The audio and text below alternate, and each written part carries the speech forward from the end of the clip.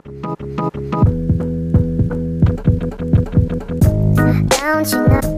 Don't you know? It is getting low. It is getting. Hey people, welcome back to another episode in Salesforce Cast podcast, and this is Teja. In this podcast, we'll be talking about one of the most easiest and I would say important topic as long as you're dealing with something called integration, but unfortunately, it is perceived as one of the most confusing topics, and the topic I'm referring to is different authorization techniques.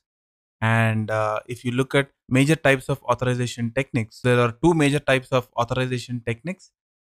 They are namely OAuth and JWT. Agreed, there is something called API tokens, but then this doesn't fall under something called authorization technique, because when we use API tokens, nowhere we are asking the user to log in with his credentials.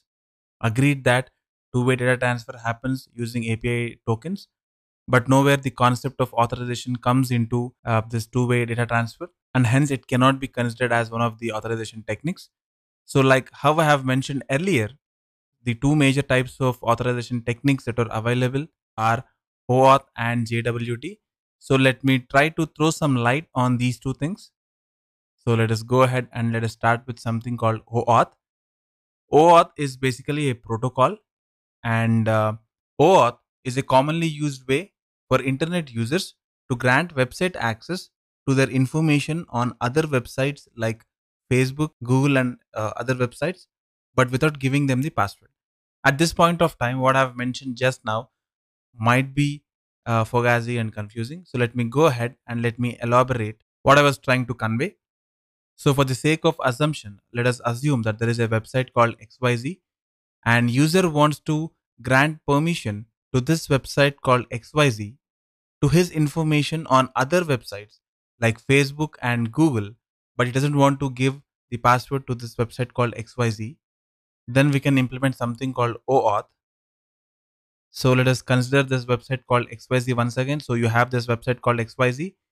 To the top, you'll find a button which says login or sign up. So user clicks on login, and it asks you, do you want to log in with uh, Google credentials or Facebook credentials, so on and so forth. So user clicks on maybe Google or Facebook button, and then user will be redirected back to that platform's login page. So if the user has chosen Facebook, then probably the user will be navigated back to Facebook's login page. And if the user has chosen Google, then he'll be redirected back to Google's login page, wherein the user is expected to put his password. So he's trying to authenticate against Google or Facebook server. So once after user signs in, once after the login attempt is successful, the user will be redirected back to the website called XYZ. So we tried giving access to this website called XYZ to that particular user's information on websites like Facebook, Google, and other websites without giving passwords to this website XYZ. So this is the basic concept of OAuth. We'll come back to how OAuth functions and steps involved in implementing this and other things in a moment. So let me go ahead and let me try to throw some light on what is JWT. So JWT stands for JSON Web Tokens. JWT is just a token format, and it is a mechanism for transmitting data between parties as a JSON object. So data will be transmitted between different parties, and the data transmission will happen in the form of JSON objects, and the transmission will happen in a way that they can be trusted and also verified because it is digitally signed. And since it is digitally signed, it is not possible to tamper the data which is being transferred. As I've mentioned earlier, we'll try to get into the actual mechanism or implementation in some time. So just to rephrase what we have discussed so far, OAuth is basically a protocol, and it is a common way used by internet users to grant access to various websites to their information which are stored on other websites like Facebook and Google without giving them the actual passwords. That is what OAuth is all about. And as I've mentioned earlier, JWT is just a token format, and it is a mechanism used for transmission of data between different parties in the form of JSON object. and the transmission happens in a very secured way because it is digitally signed. So this is all about OAuth and JWT. So now let us go ahead and let us look at how does OAuth and JWT actually work. So let us start with OAuth. And as long as authorization with OAuth is concerned, it is basically a three-step process. For the sake of understanding, let us go ahead and let us assume that there is a website called XYZ and user clicks on a button called login in website XYZ. Once after user clicks on this, first step initiates and then user will be redirected to the third party website like Facebook or Google or Dropbox or box.com against which you want the user to get authenticated, and then user has to provide his credentials and he has to submit it. And in case the authorization is successful or in case the login attempt is successful, that is when the second step kicks in and the user will be redirected to a specific URL within the website XYZ. So when the user is redirected to this particular URL within the website XYZ, the third party authorization server also sends something called authorization code. So when the user is redirected to this particular URL along with the authorization code in the URL, we can say that second step is ended and then the third step kicks in. In third step, what we need to do is we need to strip the authorization code from the query string and we need to trade in this authorization code to get something called access token. So we need to form a HTTP request and we need to trade in, we need to give this authorization code. That is when the server responds back with something called access token. So in the backend, what happens is server takes this authorization code, it checks if this authorization code is issued by the server, and in case if the authorization code is not tampered, and in case the user in question is a legitimate user, then the server gives back something called a JSON response, which will have something called access token. So we need to once again strip something called access token, and we need to make use of this access token, and we need to form HTTP requests to fetch some data or push some data, so on and so forth. So with every request that we make, we have to make that request along with the access token that we got from the third step. It's only then when we want to fetch some data, we can fetch it. When we want to push some data to the server, it will be allowed by the server. So this is how it is basically a three-step process. And in case you have checked my Salesforce Advanced Apex Programming web series, there we looked into something called Box and Salesforce integration, where I have implemented OAuth 2.0 authorization. And since we're talking about the web series, let me take a moment and mention something. Launch price for the annual plan that I have published a month back is coming to an end. So probably in a day or two, the price will be bumped. So in case you are interested, I would say this is the best time to get the most out of it. And now let us get back to something called JSON Web Tokens. So let us actually look at how JWT works.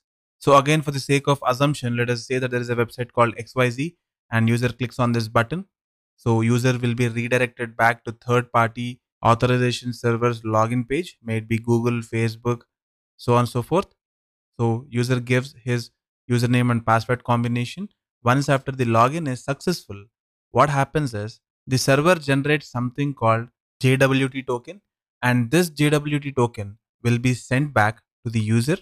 On the client side, we'll be stripping this JWT token and include this JWT token in the next request that we make. So with the next request that we make, we'll include the JWT token and we'll send the request.